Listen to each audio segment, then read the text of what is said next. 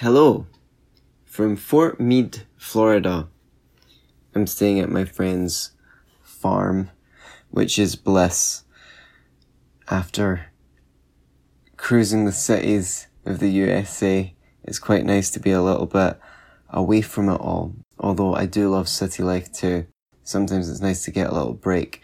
Here is a conversation I had with my friend Miguel in Seattle at the Squatch Festival, Spring Awakening in Seattle last month. This will be episode 182 of the Scottish Liberty Podcast. Shall we begin? Anthony, it's a great honor to have you here. Anthony is a world traveler, an explorer, a spreader of powerful ideas. He's someone who is helping people be themselves and love it, as he would say, as is his one of his catchphrases. I can't say catchphrase. It's deep wisdom. And Anthony is someone who, the moment you meet him, he has this sort of presence that is so unique and powerful. Anthony is a powerful person. He shares his power with others. When I first met him at an Agorist meetup up in near Bothell, Washington, it was to hear Anthony speak, and it was just from then on. This is one of my new favorite people in the whole world for sure. So Anthony asked me to. We asked Anthony to come speak to us about anything. Anthony, I've never heard him say very uninteresting things, whether he's up speaking to a crowd or just having a conversation. And his initial idea was libertarian environmentalism, and which we were excited about. And we also realized Anthony, as he might put it, is probably more likely than not just going to raw dog it with his speech. I heard him say that at one of the last times I heard him speak. I'm just raw dogging it. So we anticipated that, and then we determined, based on Anthony's wishes, that we do just interview style and just kick it and just talk. Yeah. And I'm very grateful for this opportunity. I'm grateful for Anthony to be here pouring light into people. So welcome, Anthony. It's such an honor to have you. Thank you.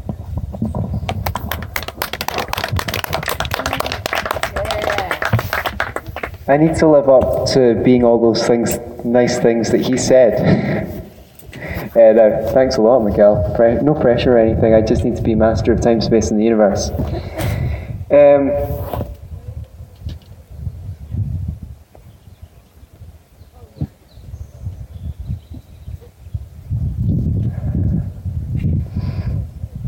Yeah, I didn't think that something like an educational lecture was going to go down. Well, probably you'd listen politely and you might learn something, but I feel like at this time when the world seems so crazy, it'd be nice to do something a little bit more down to earth and just connect. Like, the most amazing thing about traveling the USA has been connecting with so many amazing people. I've been shown so much kindness. People picking me up from the airport, letting me stay at their place, arranging events, inviting me to events, and it's really shown me the importance of community. If you can build the right community around you, then you almost forget that the crazy shit that's happening in the world is even happening. Because where is the world right now? It's pure imagination. It's just you, me, Miguel, a couple of cute dogs, the sky, the fire, here and now, sharing together. Where's the future? It's just a story in our head. Oh, what if this happens? What if that happens? On and on into infinity. There's no solution up here, because you just need to kind of have faith that if you do the right things now, coming from a good place, coming from your heart, I'll think about the future later. Like, maybe a lot later. Like, really far, like maybe never. Yeah, that might be the best time to worry about the future is never. I'm too busy giving 110% right now, every fucking day of my life. But Anthony, there's no such thing as 110%. Shut up. No, but there is, because 100% would just be enough to, like, what was adequate for the situation. The 10% is like,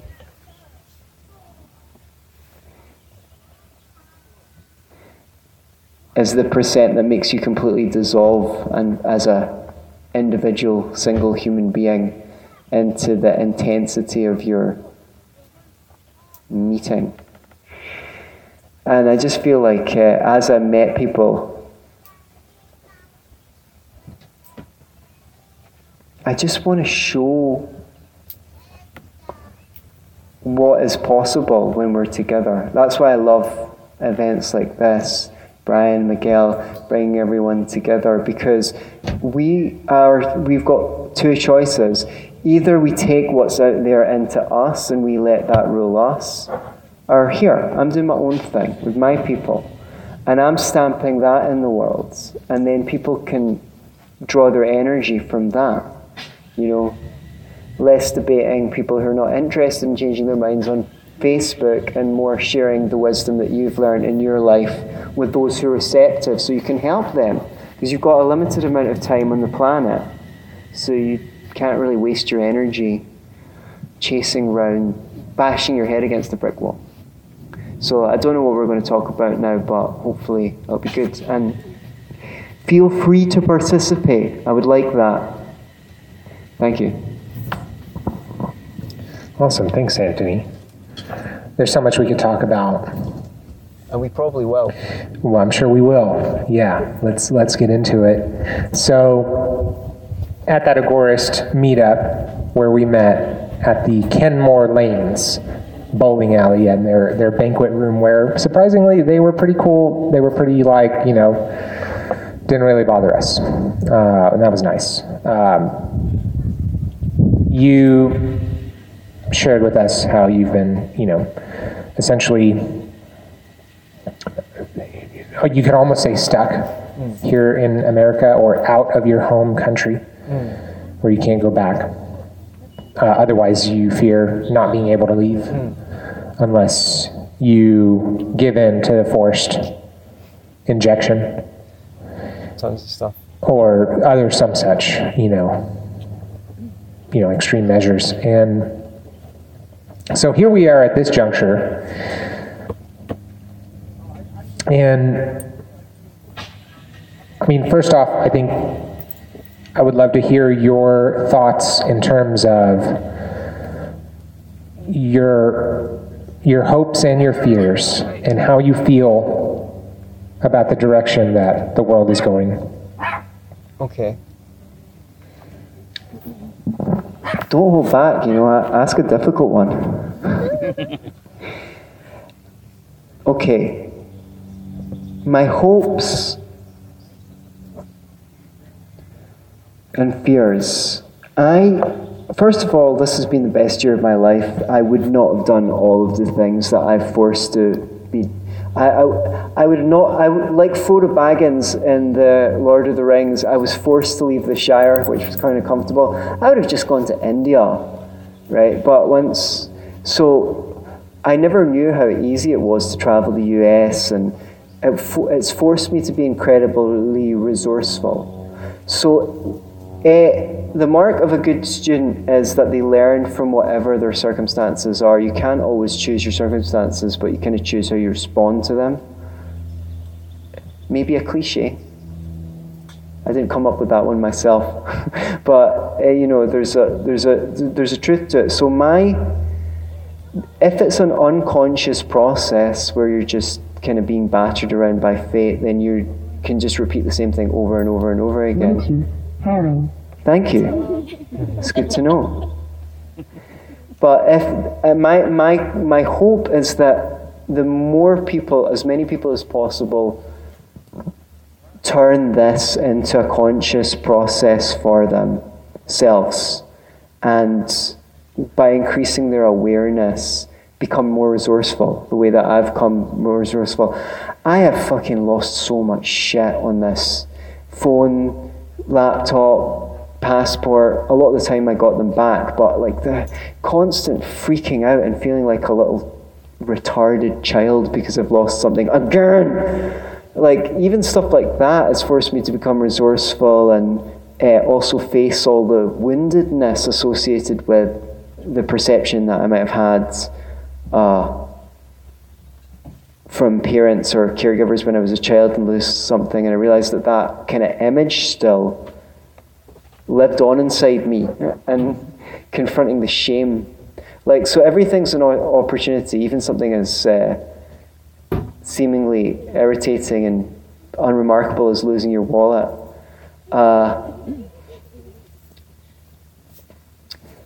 So my hope is that people bring their consciousness to their circumstances and use whatever happening to evolve, because that's how we're going to... The planet's just a mixture of all the people in the planet. So the more of us are evolving, the nicer the planet's going to look in the long term. I'll say a little bit more about why, like the drama that I see playing out on the world stage. Maybe we can circle back to that. My fear is that there's the one thing that I'm really scared of is the fact that people, when you expose them to new evidence, they don't seem to change their mind. Like, I'm not that scared of the government because they're basically doing what I expect them to do. Gangsters going to gangbang, right? They're doing what you'd expect people in power and control and attracted to that to do. But if you can't hear some facts or information that you've never heard before and go, oh, that's interesting, I never saw it that way, then that worried me as to how we can wake people up, or, because they're... And when you watch the news, they've got weapons that we don't have. Like, when you listen to a podcast, you're getting... It might be slanted, but you're getting someone's opinions with facts, basically. But when you watch the news, it's very short sections, and they've got this music that's going dun dun dun dun dun dun dun. Today, the coronavirus case in this hospital and closed down and shit, in the very tense, serious voice. And it's not working on people's conscious mind; it's working on their emotional apparatus. It's kicking up the emotional apparatus to be ready to receive a simple message. So that's why it's brainwashing, or it's not happening. That's why you can't talk them out of it, because they weren't talked into it by information. But now that I'm coming to learn and see what's coming on, I've realized it's not going to be an information thing. It's us. We've got to become as powerful, as exuberant in our energy, so that when we encounter people, they're like, whoa, what's happening here with these people? Like, this is attractive. We don't work merely on the factual level. We're going to work with people on the emotional apparatus as well, with our lovingness. So it's like, that's how the communication is going to happen, because people don't care what you know until they know that you care. So that's why you kind of have to put your best foot forward, even with those who frustrate you by their unwillingness to see reason.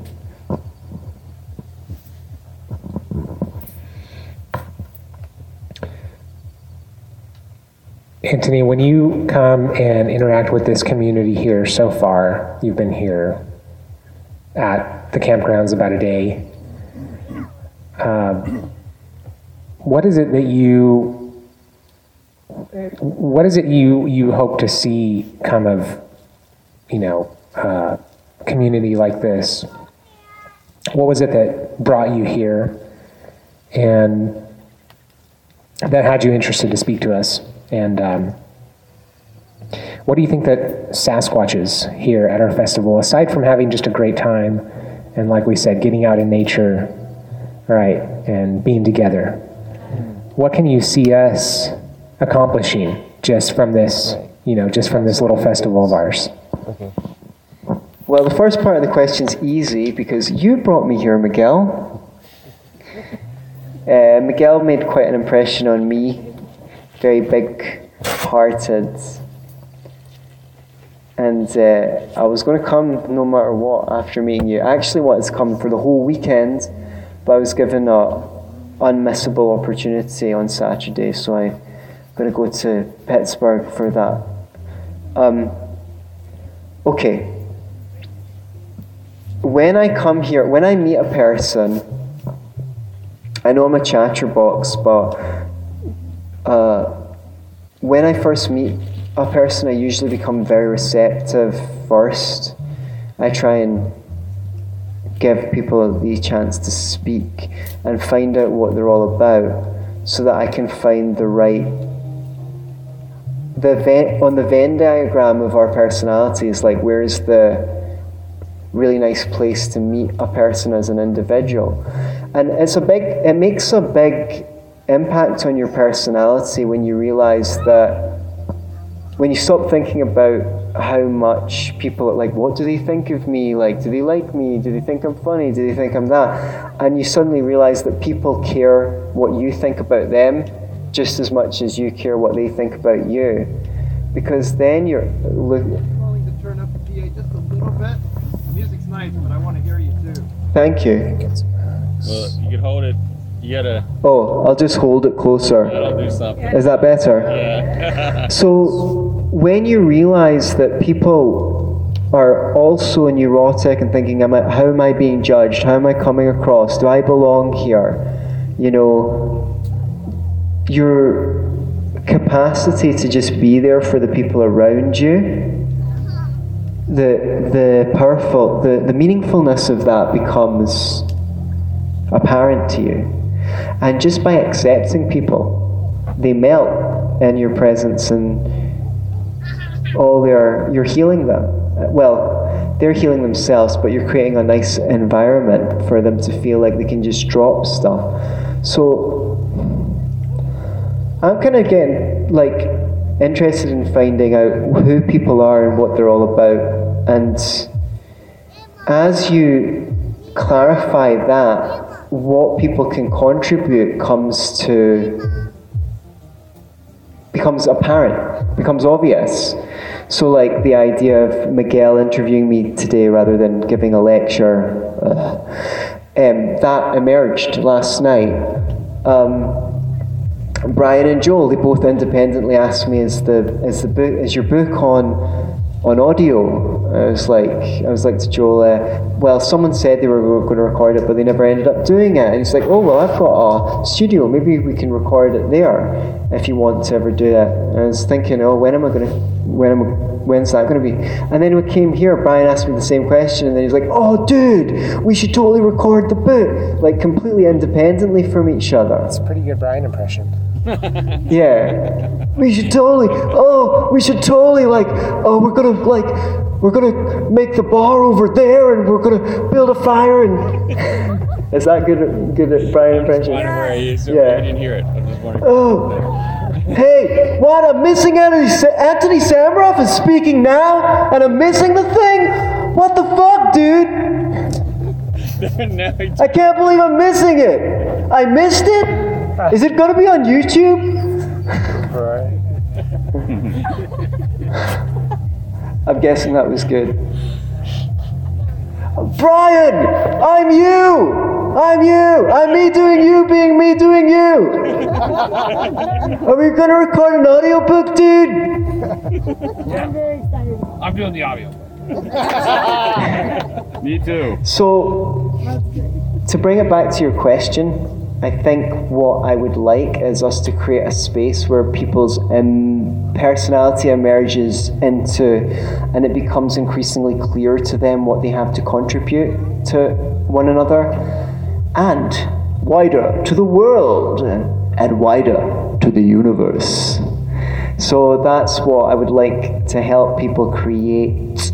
Like, I'm a therapist, that's pretty much my bread and butter. This is like my hobby.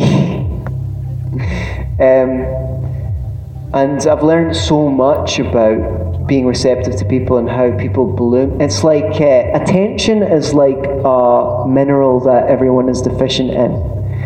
And if you provide them with the right quality of attention, it's like sunlight to a plant. So I kind of want to teach people the art, by my example, the art of like quality attention. Even this talk, okay, I'm doing all the talking and all the attention's on me, but I need to be receptive to what's happening here. Because you don't, if you're a gardener, you don't just go out and water all the plants the same. One of them's going to drown, one of them's going to dry up because you look at all the plants and you find out what's needed. So just to pay attention and see what is necessary, what do I have to offer? And I think that if we create a space where people feel accepted and get lots of high quality attention from one another, that will evolve them. Their inhibitions will go down and they'll feel more inclined to volunteer. Oh, I could do that. Oh, how about you teach me to do that? So I don't feel like an idiot in school when I got red crosses all over my work whenever I made a mistake. I know it's okay to make a mistake here. We learn from our mistakes. So that is what I hope to bring. Thanks for asking. That's so great. And I think even just your words of encouragement are so helpful. And I'm curious to know more, and I'm curious for others to know more about your coaching and what coaching is and why you do it. So tell us more about coaching.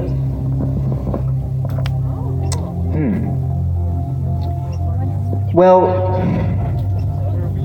when I was in my 20s, I was going through a lot of crap while I was at college, and I wanted to do things, but I didn't have the discipline to make myself. And so by the time I kind of finished with my undergrad, the best skill I had, I had already started working with people and doing workshops and things. I wasn't that skillful at the workshops yet, but I read a great book called Nonviolent Communication, which I recommend. And that taught an approach to listening to and understanding people. And I noticed that when I practiced this in my day-to-day life,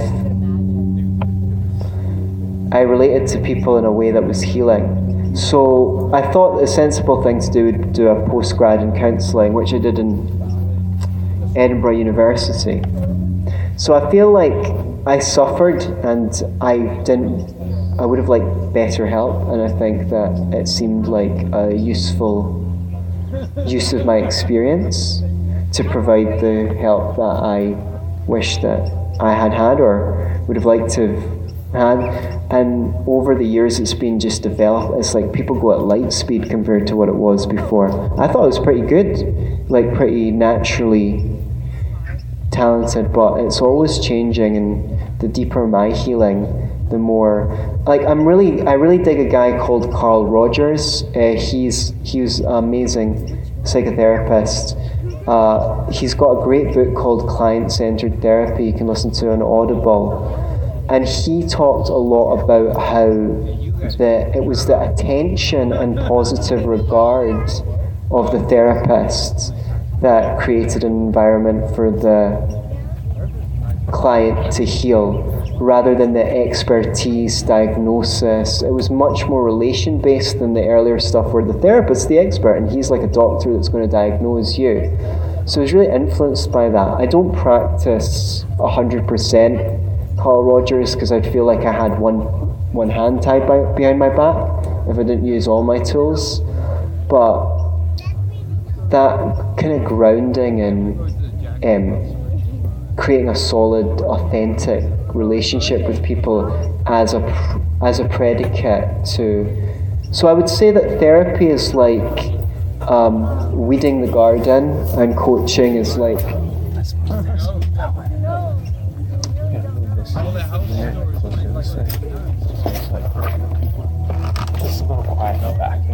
Cool. That sounds like a good idea. Hold it closer.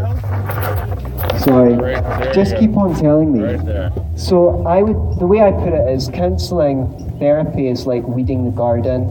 If you want to have nice flowers, you have to prepare the soil.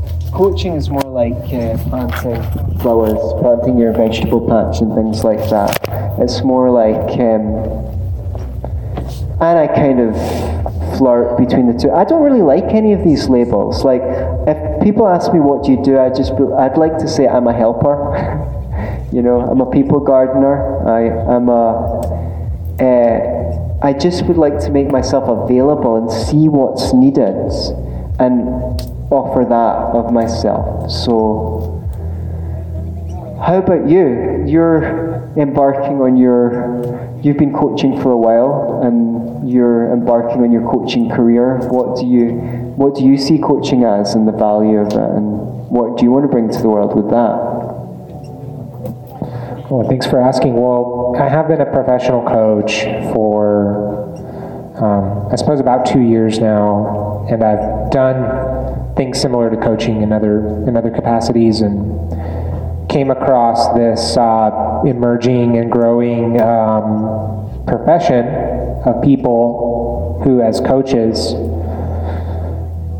basically ask great questions, don't really do that much talking typically. They ask great questions and are such great listeners on a level that is so extremely uncommon that when you're with someone that's listening at those higher levels, you know, you feel heard. You feel heard, and that in itself is empowering. And it also is challenging because what you say and how you might choose to answer those questions reflects on, you know, your beliefs, which are driving what you get in the world. And so I just saw it as an opportunity to have conversations with people and listen and, you know, do my best to ask great questions. And so yeah, I think it's a valuable skill. I think, you know, the way it's emerging as a profession is just a reflection of how valuable coaching skills are for anyone. And those basic, you know, listening, asking great questions, and being really committed to truth and being accountable. And I believe that basically owning yourself and owning your life, I mean, basically comes with, you know, having to own your choices and your actions and the results that you get. And I think that coaching is something that helps foster that. So I just love that is something that you bring to the table that I can see, you know, is so valuable for people. I love that you're so, you know, knowledgeable and good at educating folks on other things like economics and other aspects of philosophy. And I just think that the personal growth aspect, or however you want to, you know, I know a lot of the labels aren't really adequate, you know, helping people on that level is something that's so necessary just in light of the problems we face. So I love that you do that, and even just getting to spend time with you here, I think is just a huge treasure and a value and a gift. And so I hope that folks get to experience that with you in their other interactions with you here while you're here. So I had a number of different questions I thought to ask you. Yeah. Oh yeah, perfect. Yeah, because, well, first of all, I think with a lot of the boring jobs getting automated, it's like people are going to have more time on their hands, and the thing is, when you're a human being, there's no top line as to what your potential is. You know, you could learn Spanish tomorrow, you can go out and freaking learn piano, golf, whatever. So when you realize that your potential is unlimited, the value of something like therapy or coaching becomes more apparent, because we've all got these kind of latent capacities that we could do with some developing, and then you've got more to bring to the world as well. What I want to talk about was, I mentioned it before, like the drama of what's going on right now. Like, I'm working on a hypothesis, which is like, why are people so scared about this COVID stuff, right? I don't actually think they are scared of COVID. I think they were already scared and anxious, but because they didn't have anything apparent to be scared and anxious about, it was kind of like repressed. But now that, oh, it's COVID, now I've got an excuse to feel anxious and afraid, which I did anyway. I think we've really lost the first stages of life are so essential to the formation of the personality. And, you know, in some cultures that I've been to, like India, people can quite go into fits of tears, of sorrow or laughter or joy. They're so flexible with their emotions, and we become so rigid that I feel like everyone's so repressed, and they don't get over things. They don't know what to do with their emotions, so they just kind of store them on the pile. And what I'm seeing in the world is just this big fucking drama of everyone's repressed shit that they've not processed playing out on the world stage. And I think if you go back in history, this is the same thing, repressed aggression. Then there's the First World War, and then, we have a period of calm, and we've got an economic boom, and this. But the thing is, we didn't deal with the underlying psychological issues, which was that people were repressing all their negative emotions, and the war was a good chance to basically battle it out like a drama. And so it happened again.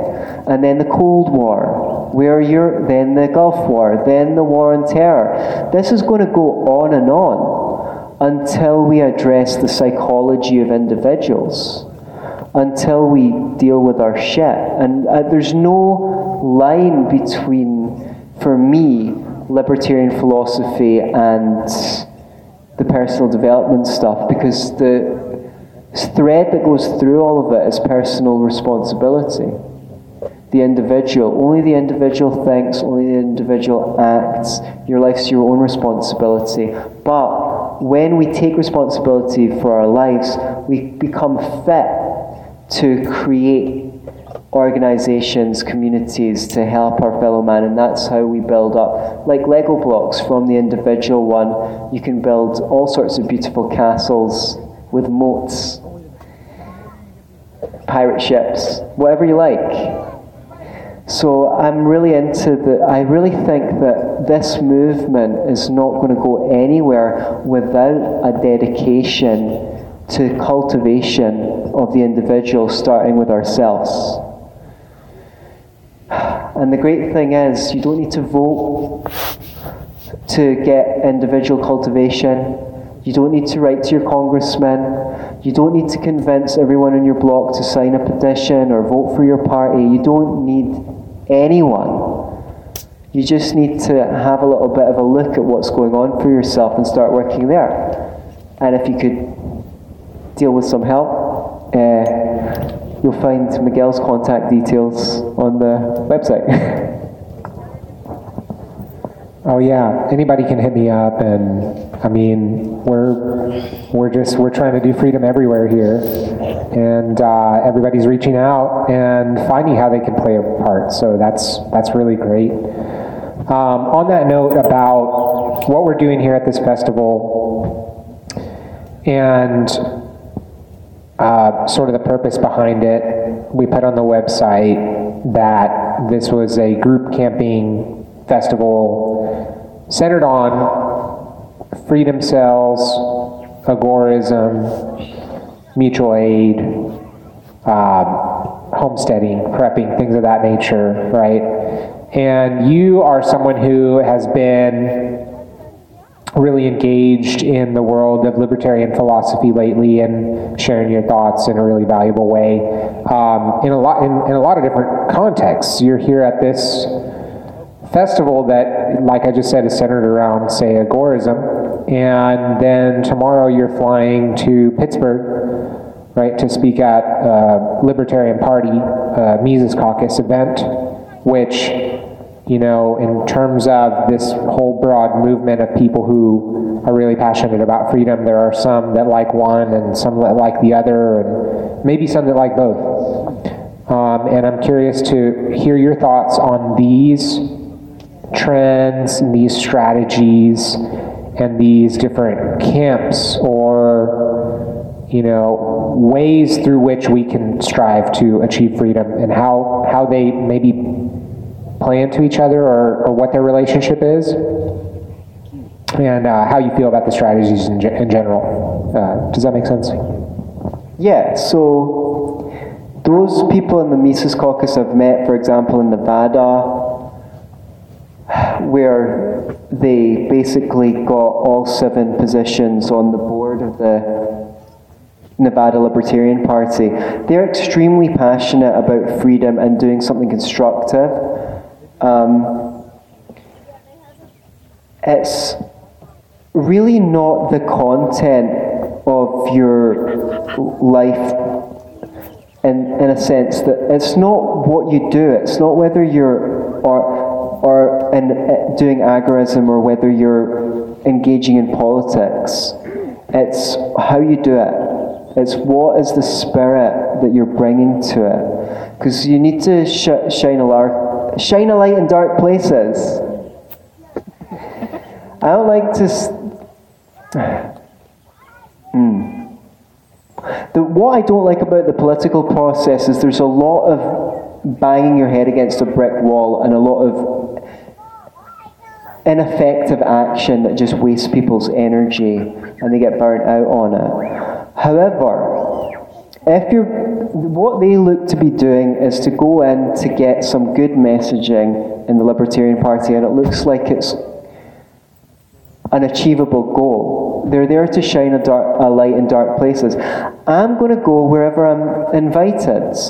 If the Libertarian Party Pragmatist Caucus want to invite me to an event, I'm going to go speak there, because it's not what I do, it's how I do it. It's like the song, ain't what you say, or is it ain't what you do? It ain't what you do, it's the way that you do it. So I'm just journeying through the present moment, seeing what I can contribute and whatever. And if someone thinks that I'm going to be useful, hey Anthony, you've got something to offer, come here. I'm there, babe.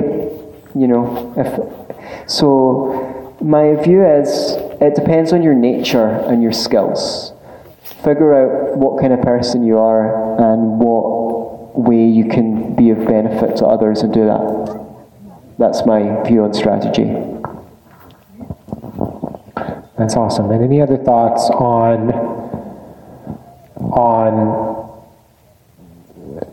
just sort of holistic strategies, different areas of your life, you know, you feel like are particularly important for us right now to be pursuing and implementing, you know, in light of just this increasing authoritarianism, so many factors, social unrest and social strife, and just a lot of hurt and a lot of pain, you know, spiritually and psychologically, and even, you know, definitely physically, and in so many areas for people right now. What are some of the things you think more of us could do more of? Okay. Probably 3 things have been more important to me than anything else. 1, improve your communication skills. It is a learnable skill. I can recommend you some really good books off the top of my head. One is Nonviolent Communication. Another one is How to Talk So Kids Will Listen and Listen So Kids Will Talk. I've also got an 18 video playlist on my YouTube channel called How to Make Small Talk. If you practice the techniques in the videos, you will become more confident. When you're more confident, people feel comfortable around you because you've got it. They don't need to worry about being confident because you're in charge. That means they can relax. That is going to be really important, to be able to go into the world and help people around you relax. They'll be more receptive to what you have to say, because if you're not confident about it, you obviously don't have much conviction. So that will help. The second thing is meditate. This fucking world is a stressful place, but if you discover what tons of people, myself included, have discovered, there's a place inside yourself that's just watching and isn't actually affected by anything. You can retreat into oneness with yourself in difficult times. So that is going to resource you, and it's better to start sooner than later because it takes some practice. So get friendly with yourself. That also helps the movement. And if get in shape if you can, because it's not going to be fun walking upstairs here and there. If you don't want to have trouble getting off the toilet seat when you're old. It's going to be fucking humiliating. So get squatting. For the first 30 years of my life, I carried my body around like a sack of potatoes that was just a burden to me. And then my anxiety got so bad, I had to take up yoga. I've done 6 months on yoga retreats. I'm still stiff as a board. But my consciousness has changed. My body's not very flexible, but my mind's very flexible. So I just think it's really important that, you take into your own hands what you've got control of. And one thing, a lot of people don't realize how dehydrated they are because we eat all these dry foods like bread, corn chips, tortillas. Bread is like a sponge. It's just soaking all the water out of your system. So you need cucumber, papaya, watermelon, berries, all the really high water content food, because when you drink water, it doesn't go through the whole tube. Everything in your life becomes easier, more effortless when you're more rehydrated, including processing your negative emotional experiences and everything, the whole apparatus, your mind sharper and things like that. So I know they're not really political aims, but everything starts with the individual. So I can't tell you what to do politically, but I know that if you get in the best shape of your life with sharp mind and good communication skills and the meditation and whatever it is you do, it's like whatever you know that you're capable of politically will be put under a magnifying glass times 10. So love yourself first, and out of that lovingness we'll free the world. Yeah. Oh man, Thank you. that's epic. Yeah, let's give him a round of applause for that one. That's love. All that love. How about, would you tell us about your book, your great book, which we have copies of here, and which I read recently. I endorse it. I really enjoyed it. It's a very accessible read that is just, funny and clever and just very smart. It's called Universal Basic Income For and Against by Anthony Samaranch. Okay, I'm going to tell you about the benefits of reading the book rather than the content of the book, because that is... Why the fuck should I read your book, Anthony? Okay.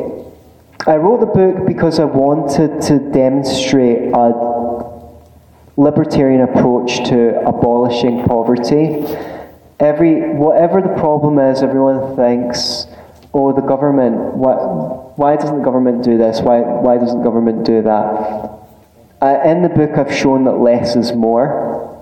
So that's one thing. If you want to know how we can abolish poverty, then read the book. Secondly, and by the way, it's not through instituting a basic income.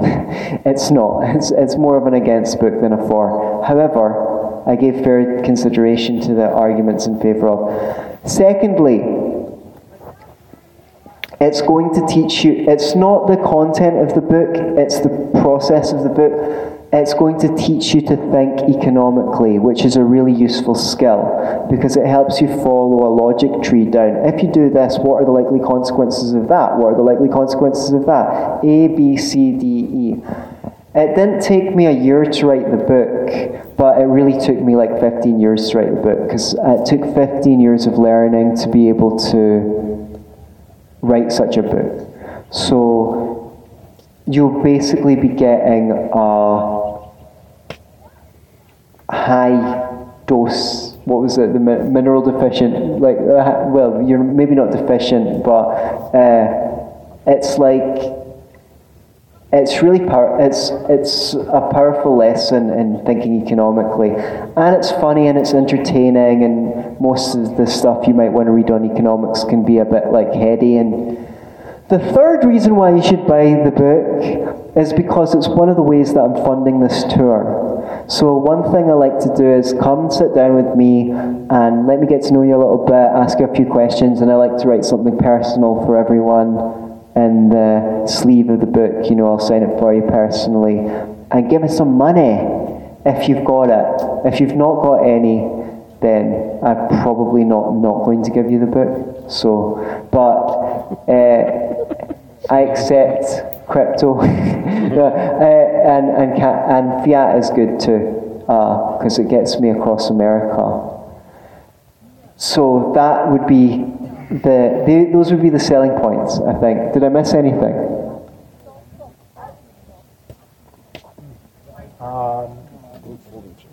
Surprise red pill for the Nordics. Yeah, it's a great book to give your lefty friends, because it talks to all their issues. So, I think we should turn it over to these guys, unless you've got anything else. See, I'm gonna ask you guys to contribute, and don't just stand there like that, sit there like this. God gave you two of these. What you do is you put one of them in the air, and then we go, you, and then you contribute something from your heart, or you ask a question. How does that sound? Can we do a practice, right? Here, just do this with me.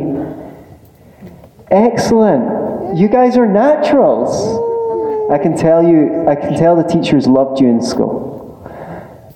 Okay.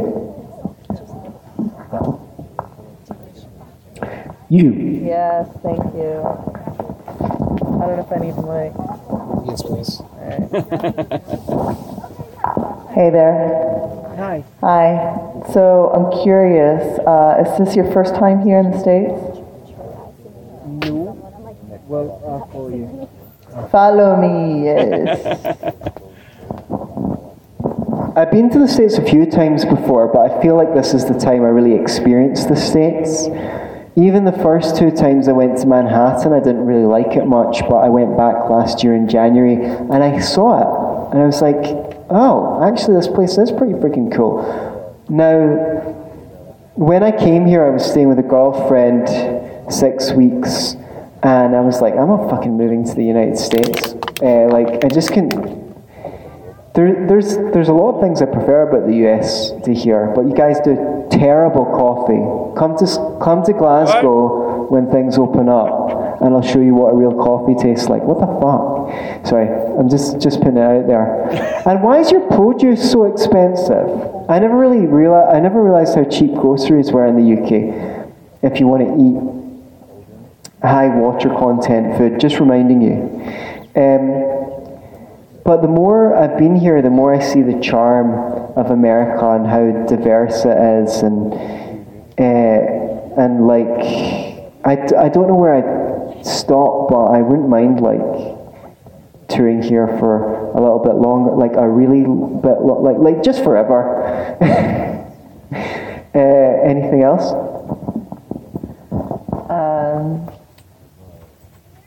What have you found most shocking about touring here?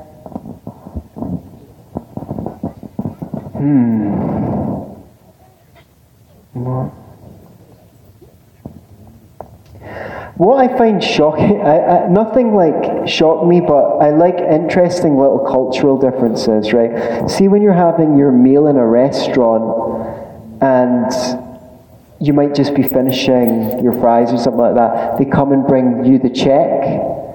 That would be considered extremely rude in the UK or in Europe because it would imply that they were trying to get rid of you. But the mentality here is completely different. They're like, oh, I don't want you to stay waiting, going, hello, could you give me the check, please? Here it's rude to keep people waiting. So they bring the check nice and early to make sure that you've got it. So that's really interesting. Another thing is, I don't know if it's just the people that I was hanging out with, but when I've met rich people like ballers here in America, like... Ballers. See, I'm getting Americanized. I've even started spelling realize with a Z instead of with an F. Like people, I like the mentality. It's like people are just like, fuck it, I can make more money. They make money to spend money. Whereas in my experience, like even rich people in the UK, it's like more tight-fisted, like more in a scarcity mindset. It's like,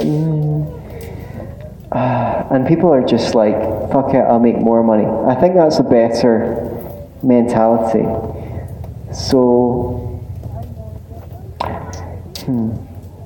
the thing that I don't like, no, this is not everywhere, you know, it's kind of like a progressive cultural trait, is the passive-aggressive way of pointing things. Like when I was once I was on the U-Bahn in Germany, and I tried to play a bit of a podcast, and a woman across from me just really abruptly said, like, would you put headphones in German? And I was like, okay, yeah. They just lay it on the line. Whereas here someone would be like, excuse me, I think, sir, that you may be, like, and they're trying to pretend that they're not, like, pissed off. Like, I dropped a hanky on a plane, and, like, the guy behind me was like, excuse me, sir, I think you dropped your napkin. And then his wife was like, yeah, and pull your mask up over your nose, too. Go suck a dick, lady. How about that? So it's nice to observe. I mean, we can be quite overly polite in the UK as well, but there's a certain subsection of people here who, the passive aggressive, they're just some of the weird little things, quirky things that I've noticed. And we also, why can't you just leave anything alone? Like, tea was perfectly fine served warm for like a century or two. You need to fucking make it iced tea? It was perfectly good. It was just the way it was. It was tea, served nice and cold, warm, with milk. What, the cream half and half? Why cream? Isn't anything just good enough as it is? Can we just leave it like, everything's got to be like bigger and advanced to you, which is why I don't understand why you don't know how to make a coffee. Anything else? No, thank you. Does someone else have something? Yay! Yeah, I remember.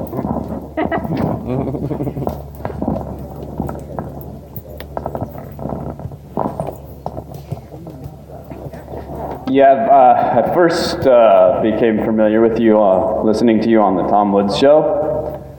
And I remember at one point you joked about, Murray Rothbard said at one point, I don't know when it was, but that there were 25 libertarians in the world. And you said that was probably the case in Scotland. And I feel here, even in the States, like whether you're an agorist or a libertarian, it's a pretty intense minority viewpoint. That's just something I've struggled with, like reaching people and just the psychology of, can I reach people, or, do you mean non-libertarian or libertarians? Non-libertarians and just your average person. A lot of times it feels like they don't care about freedom. So I'm just curious if you have any dealing with being an outsider. I very rarely feel like an outsider because I'm taking a sense of belonging around with me. Like, I'm not concerned with me belonging. I'm concerned with making the people around me feel like they belong. So really the thing is, I know this is like some crazy, like cheesy Eastern mysticism, but thinking about yourself in those contexts is counterproductive. It's like I'm teaching coaches to make a living online, maths teachers, counselors, anyone who works with clients. That's one of the things I do. I teach them how to get clients. And one of the things I say is, don't think about how's the world going to sustain me, how am I going to make money. Go out and help people and they'll fucking pay you. So I think the thing is, I'm not really concerned about changing people's minds anymore. I think I was a little bit obsessed with it in the past, but I realized that I was acting out my own drama, which was arguing with my parents over stuff and them not changing their minds, and then I was just transporting that onto the world. And there was always another guy, someone's wrong on the internet again. Why do there have to be all these wrong people on the internet? Why can't they just have the right opinions like I do? Why? I don't know, like, without getting to know you better, what I would say is, if I were you, whatever you're looking for in terms of building your community, or whatever connection needs you have that are unmet, I would suggest you think about what is my way to make other people feel what I'm looking for, because that then becomes a two-way street. Like, I don't feel alienated, or like you're like in the States and you're like, it's still a minority opinion. This is like fucking Mecca to me. Like, I'm like, oh my God, I've never met so many fucking libertarians in my life. So you're just maybe just hanging out in the wrong places.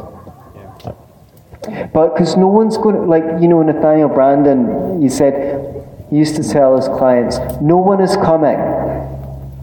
No one is coming. And one of his clients once said, but you always say no one is coming, but that's not true. Because Nathaniel, you came. And he said, yes, you're right, I did come. But I came to tell you that no one is coming. So you have to participate in your own rescue. You obviously see a gap here. A need is not being fulfilled. So I would suggest that you think about how you fulfill that need. And like, that could just be, find out what's going on and connect people to each other, because it's not that difficult. You go on Facebook and you type in, my friends in Seattle, and it will tell you who lives here. And you can just send them a little message, or somewhere else where you see an event. One of the great things about being on this tour is I'm meeting so many people that if I meet someone here, I go, oh, I met someone in Nevada that can help you with that. So I can help without like actually doing anything, just linking people together. So I don't know. I mean, maybe we can have a proper conversation about it later, and we can open it up, because I feel like I'm giving you unsolicited advice, but it's without a clear picture of your situation, which means it's general instead of precise, and that probably means it's not helpful. It's probably not a general question. Did you have something?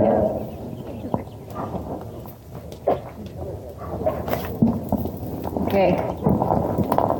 All right, so first of all, I can vouch that I was a pupil student of Anthony, so I vouch for him. And yes, there are more libertarians here than in England, probably Scotland. I've never really been to Scotland, which is, well, to climb Ben Nevis, that's about it. I was kind of interested, actually, maybe I'm putting you on the spot here, but with libertarian environmentalism, because as a libertarian, I'm always kind of confronted with the idea that I'm selfish. And, you know, I am concerned about the environment. I was just wondering if there's one thing that I could go away with today that could get across that I actually, you know, that libertarianism and caring about the environment is compatible. I know that's probably a large topic, hence why you know, wanted to talk about it, but yeah. Yeah. Well, for anyone that's interested in the original topic, which was libertarian environmentalism, there's a podcast on YouTube called Only Capitalism Can Save the Planet, Socialism Will Destroy the Earth, in which I give like a 35-minute rundown of like the main points as I understood them. But I think the thing is, the most simple analogy is compare a public toilet to the toilet in your house. You know, that which is considered private property is taken care of. When a government writes a policy document on a river, for example, it's usually about who is allowed to exploit the river, in what measure, to what ends, for what profit.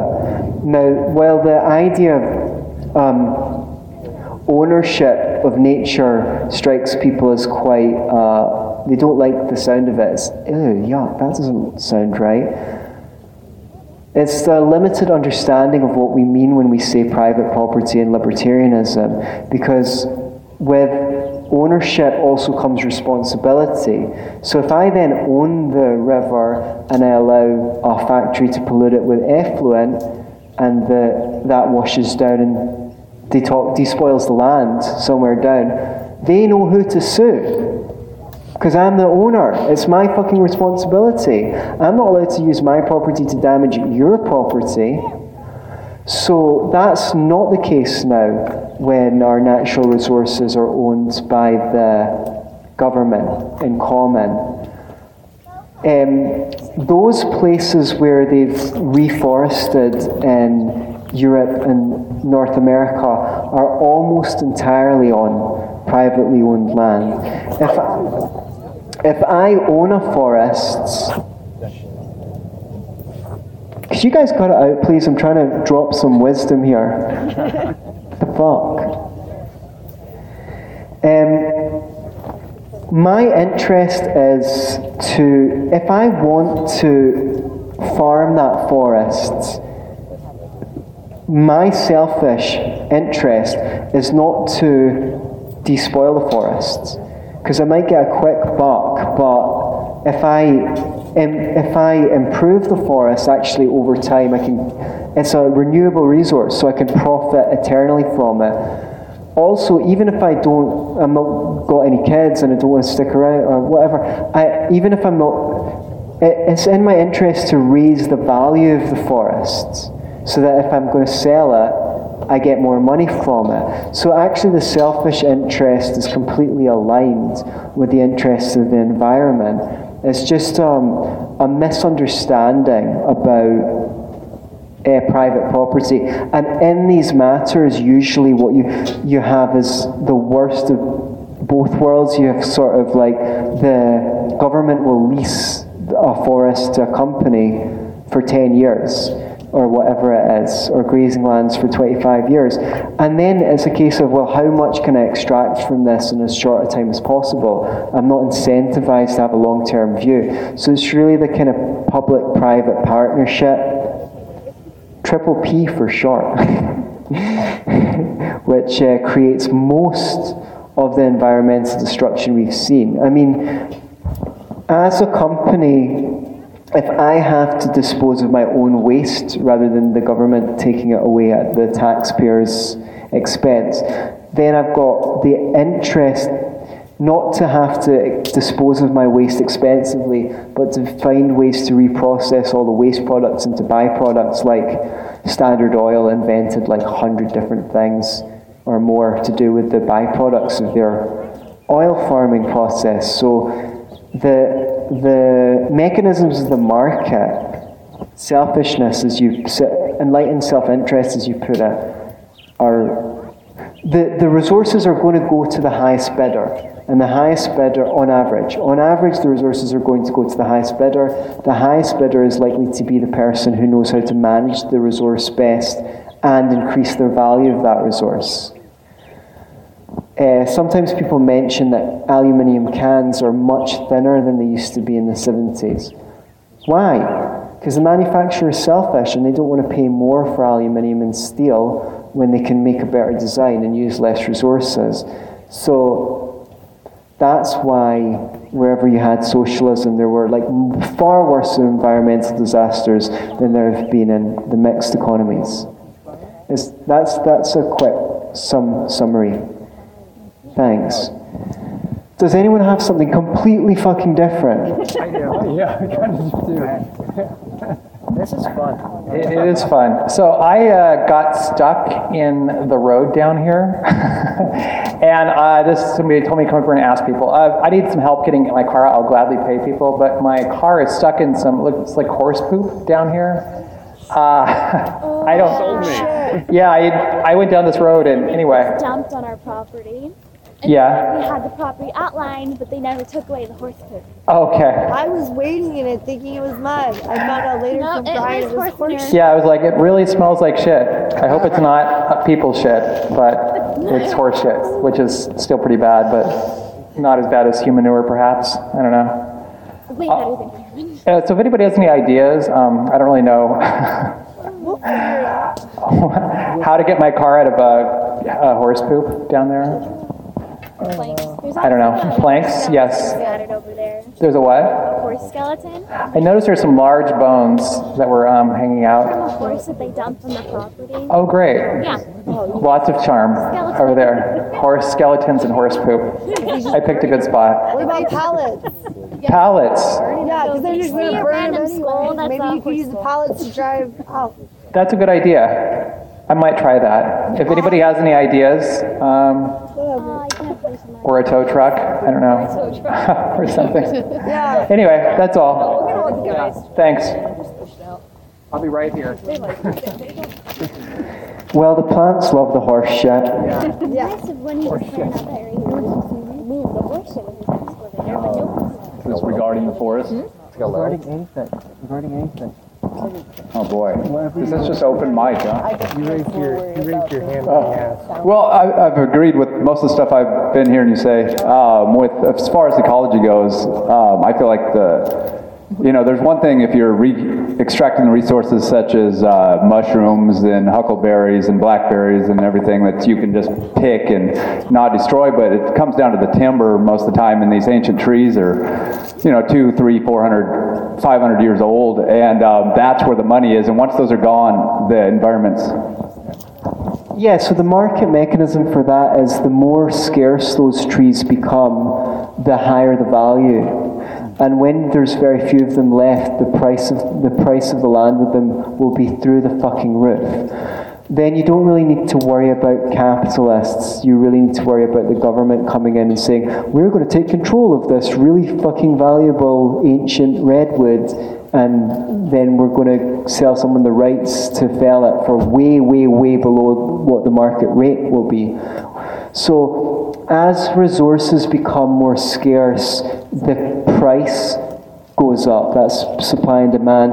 And what that does is it drives innovation for alternatives. So if the price of oil went through the roof, you'd see more of a surge of renewable. That's why when they were talking about peak oil, peak bullshit, by the way, how long was peak oil ago meant to be? It was a misunderstanding, because if the price of oil went up, then there would be more of a economic incentive to find alternatives. So I don't know what's going to happen when that stuff becomes exceedingly rare. By that time, people might be able to 3D print a substance that's comparable to use. Yeah, it's interesting you say that because I fully agree. This new thing with the government starting to take over, and I've thought about even the national forests of the redwoods are suddenly in danger if it becomes a socialist, non-capitalist system. Because I guess there's 5% of the redwoods left, I've heard, and maybe in Oregon, where I'm from, there's 2 to 3% of the old growth Douglas fir left. And a lot of that's being cut down now where there's been these fires that who knows where those came from, but now that areas, even along the streams, are being torn out. So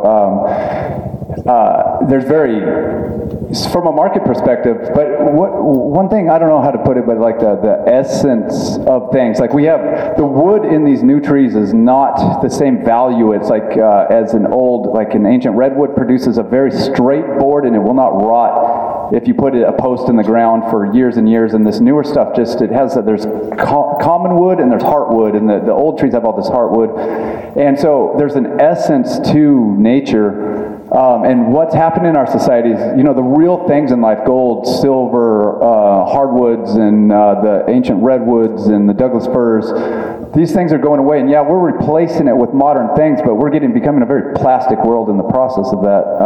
The oceans are filling with plastic, our landfills are filling with plastic, and it has been a great alternative in many ways. You can buy Trex decking. I don't know what that's like when it's 40 years later and you got to get rid of it. It crumbles away and stuff. But as opposed to redwood, you either burn or use it as recycle it somehow when it's time for the deck. But yeah, there's an essence to thing, and it feels like as our Earth is a very finite place, and we're learning that with 8 billion people on the Earth, and it's hard to.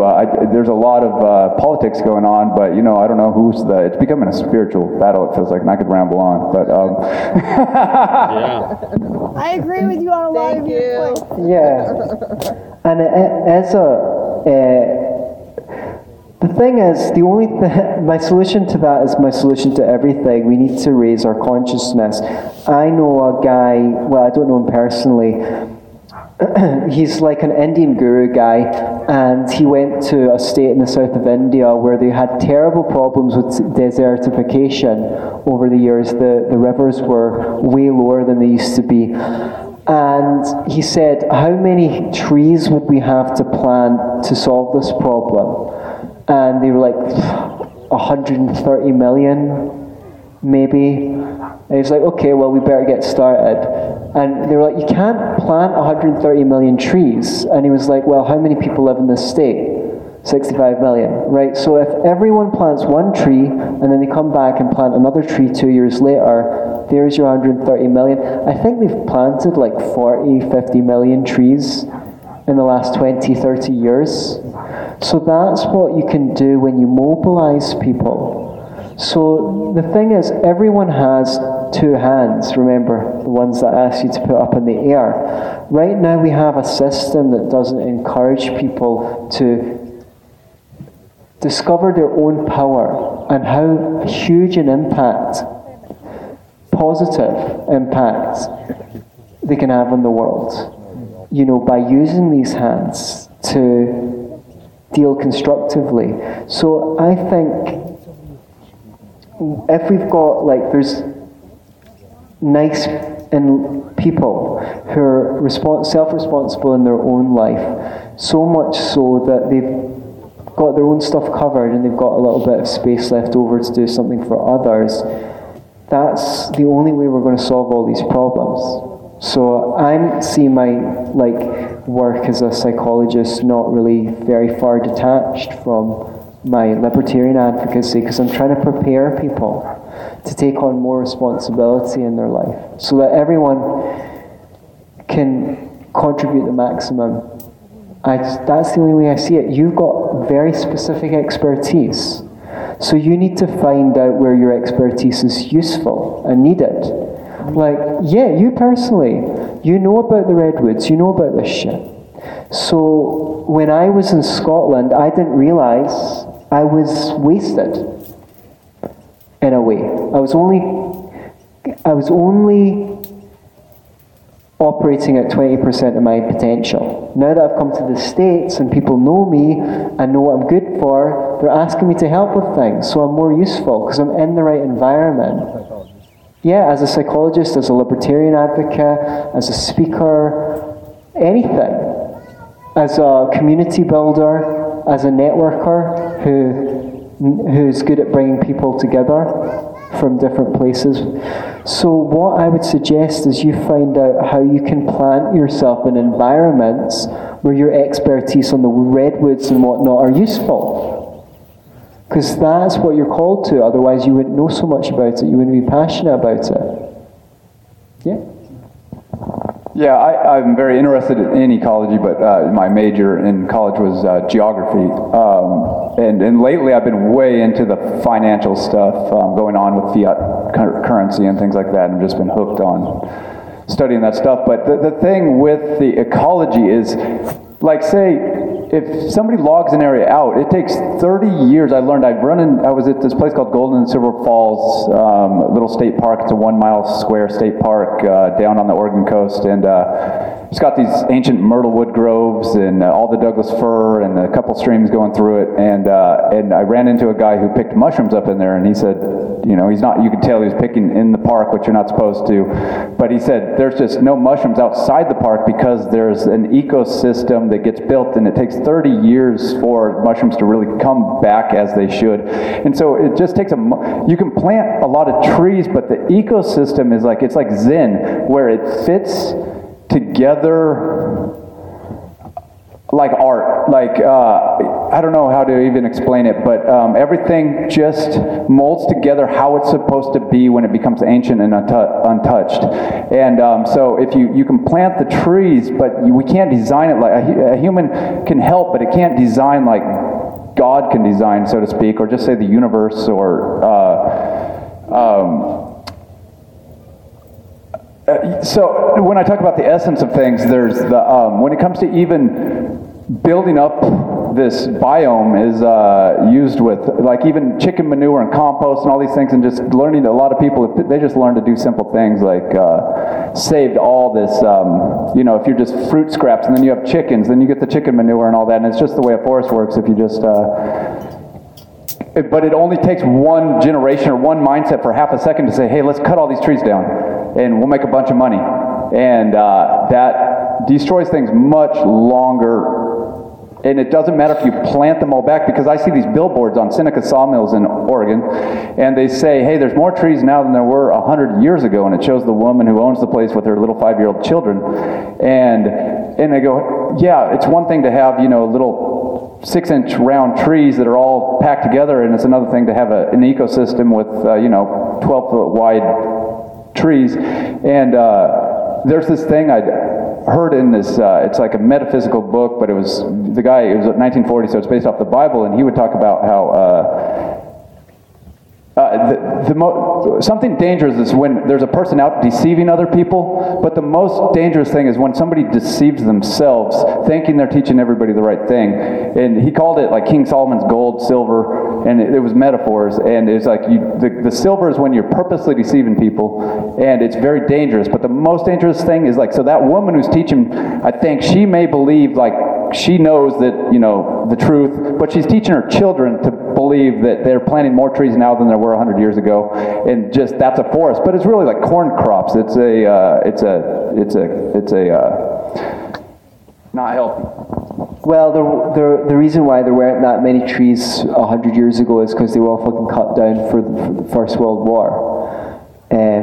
So we just replanted what we've destroyed.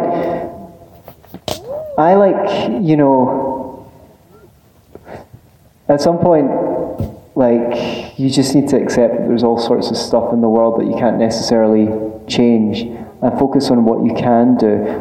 You sound like you could get involved in ecological restoration or preservation, it sounds like. And, maybe you'll get fucking rich on Bitcoin, and then you can just buy a redwood forest and say, no one touches it. Says, no one touches this shit. So I don't know. I mean, it's great that you're passionate about it, I think that it would be good to see how you could turn that passion into something practical to get involved. Because there's already a ton of organisations that exist to protect redwood forests. So why don't you find out who they all are and see how you can be useful? I mean, yeah, I can go a million. Cool. Yeah. Well, okay. Well, in that case, that's fine too, because you can't do everything. So just choose those things that you feel ideally suited to. That's my advice.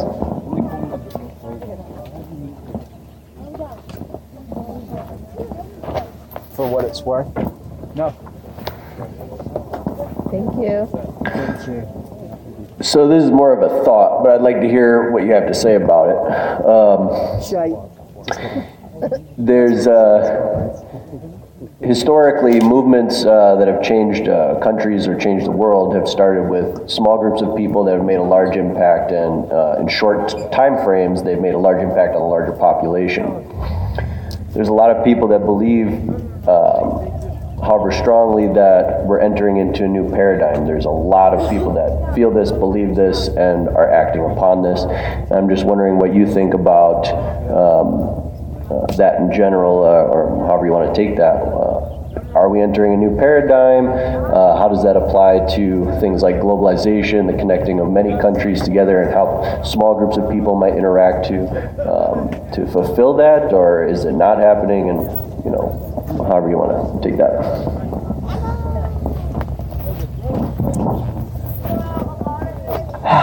I'm ambivalent. I don't know what the fuck is going on, to be honest.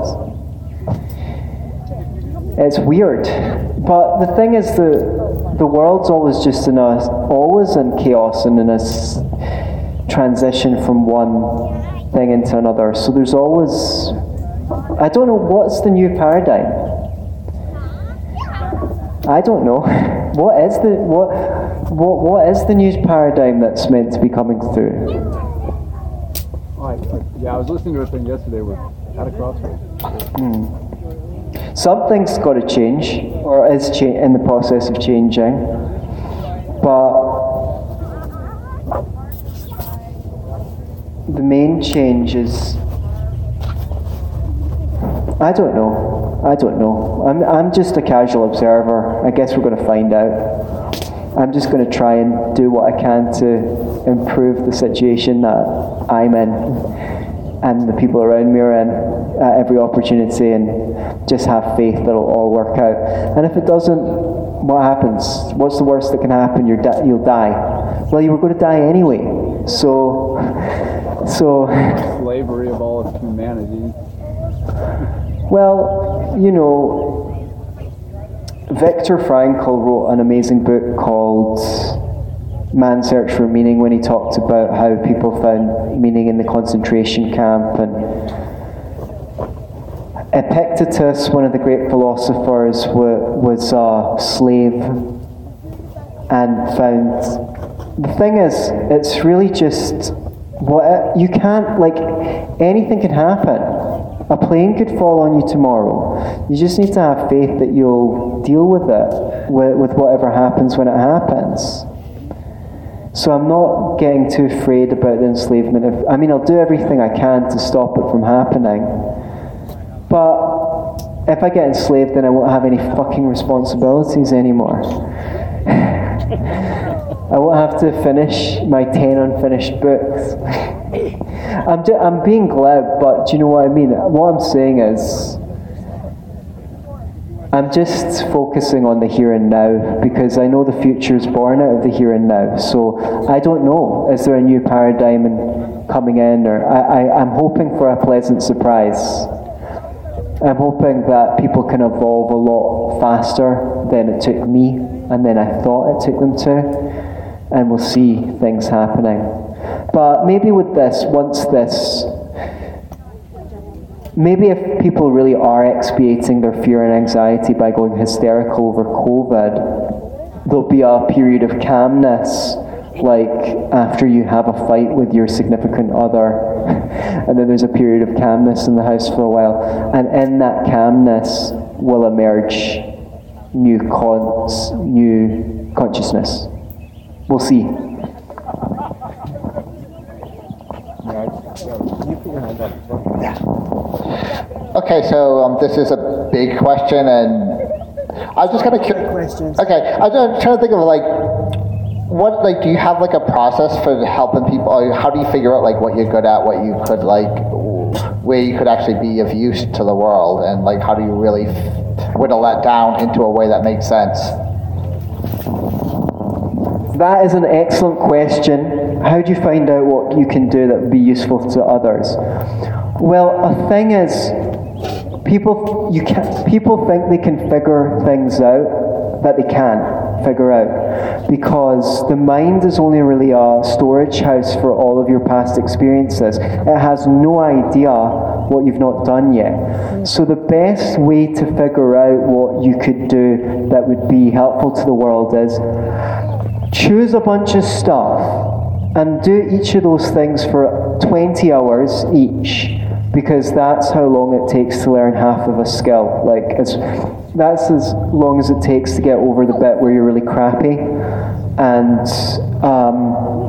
see what you like, see what you're good at, see what was exciting to you. So really, rather than try and figure it out, just choose some stuff that you think you might like and some stuff that you didn't think you were, and try them. Spend some time on each of them and see what's fulfilling to you. Follow your heart. Yeah. I mean, do you like guns or? Yeah. Thank you. I think I'm probably white. I'm sorry for cutting you off, man. Oh no, it's fine. Okay. Yeah, I mean, it's a challenge, but to follow your heart, to just know what if you're, I mean, really getting into gardening, or, you know, like if you like helping people, or if you, I mean, we all have a dream inside our head, and sometimes we're just, to manifest that in a collective is... No, everyone does. Not everyone does. No. I mean, I feel like there's a few avenues we can choose to go, but yeah, and we I don't know how to put it, but you empower,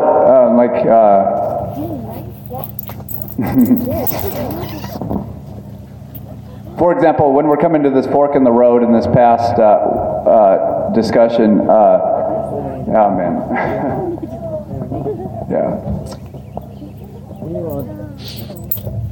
Like with where the world's going now, I feel like with COVID out, I with everybody wearing the mask, I didn't know people would react the way they did to, I thought people would, like he was saying earlier, he was talking about, he knew the government would act a certain way, but we didn't know so many people would go along with that agenda. It shocked the crap out of me, the same as it did with him, and I thought there'd be a much bigger pushback, and there was almost none.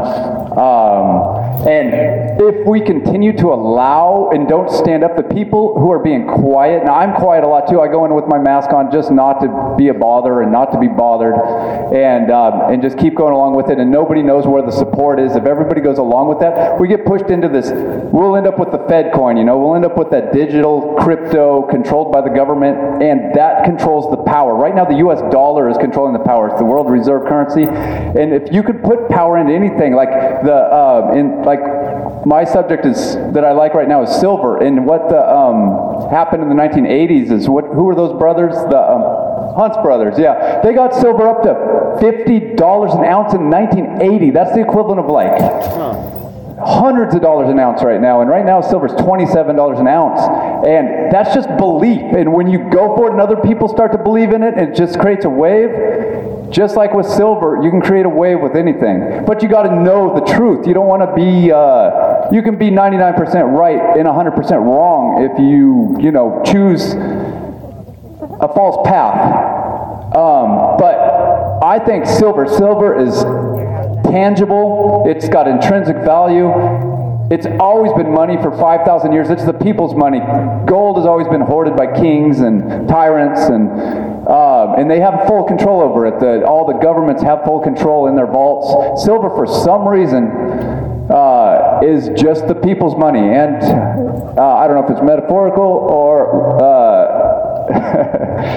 but the vampire and the what else does it keep away? But anyway, what's that? bullet. Yeah. Silver bullet, yeah. It's and there's these vampires out here today. They're like the bankers and this driving us into this shit, you know. And it's been going this way for a long time. I mean, looking back. So I haven't seen it. It's all becoming clear to me now. It feels like it's clearing up. So I don't know. It's like it's getting back to nature. It's I feel like, I mean, I've never been a Christian, but suddenly I'm seeing eye to eye with anybody who's spiritual. It's in the yeah, I don't know. It's a narrow path, but man, there's a true way to go about things, and I think as people start to see and come together in these little meetings, at least share some thoughts, and I think this is going to be wonderful. Yeah. Stuttered my way through that. Does anyone have anything else? Yay.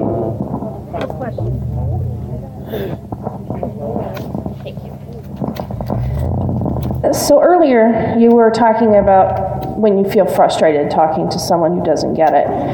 And you said you need to focus on them, making them feel how you want them to feel, like heard.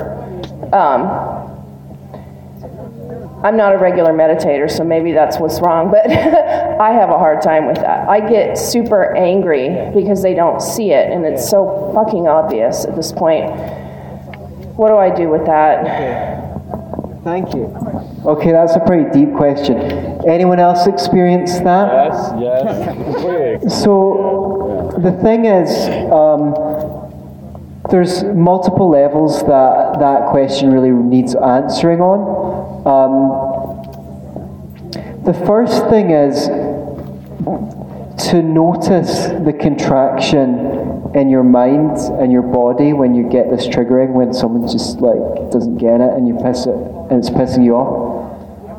The mind becomes very tight and it's an unpleasant feeling. So if you can notice that, then you've got the kind of opportunity to choose to like loosen it up, like see if you can untighten it. And it's not something most people get the first attempt, but you might find that you get slightly better each time.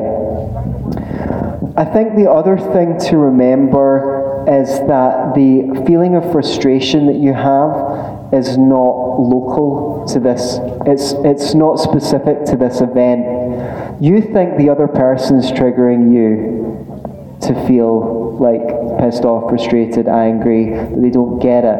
But actually it's like kicking up every time you ever felt like that ever before in your life and you didn't fully process the emotion, and now it's being triggered up now. Even from just when you were a little girl and you didn't feel like understood, or that the teacher got it, or that you're... So there's a kind of emotional healing that can happen on that level, which is like an opening up to accepting your emotions and feeling them out, feeling them through. So when you have a contraction around an emotion, to physically open up, and so that there's a physically open up your body, exactly, and allow the emotion to be there and move, because it gets stuck, and then there's like this landfill site where you're piling all the negative emotions of that kind until it's so packed that all it takes is a little prick, it explodes out. So there's a process of digging down to the part that feels that it needs to be understood. Like you need to understand that, and actually feels greatly pained by the fact that it's not understood. There's a longer process of going in to find that part and basically holding it, loving it, healing it, caring for it, until you don't have that button that's so ready for people to press. Another technique that I find really useful is just to be curious in terms of what I wanted to, like, I was in the car with some people and, you know, they expressed some opinions that I didn't agree with. And I wasn't going to change their fucking mind. But what I thought I could do was, I just wanted to see how they see the world. Because I already know how I see the world. So I just asked them some questions and try to really get a picture in my head of what they believe. So if you can try and build this picture in your head of what they believe and why, like, why do you think that? Where do you get that information from? What do you think about this? If you can get that picture in your head, then if you are going to come in and disagree with them, because you've got a picture, you can find the right angle to come in from. When you just heard a little bit of information and then you responded to it with a point, you shut them down. So they never got time to develop, and you never got a clear picture of what they think, so that you could find a way in. And if you practice that, right, let me just figure out how they see it. Let me see if I can see how they're seeing it. That then becomes something that you can practice, which becomes quite interesting. So that might help as well. You might need to listen to the recording to get it, because that's quite a few different techniques. Is that anything else? Is that satisfactory? Sure. I was just listening to a Bob Marley song, A Punky Reggae Party, yesterday, and he sings in that, it takes a joyful sound to make the world go round. And I was thinking, this negativity, first of all, it's like, if it's Facebook and stuff, delete it and be done with the distance of people with the keep your interactions personal as you can, like we are here today. And then I just think about, it's removing yourself from that negativity, because I can get very defiant and confrontational with people when they're pushing me with their negativity, and I have a hard time not barking back at them. And so I just give you guys an idea.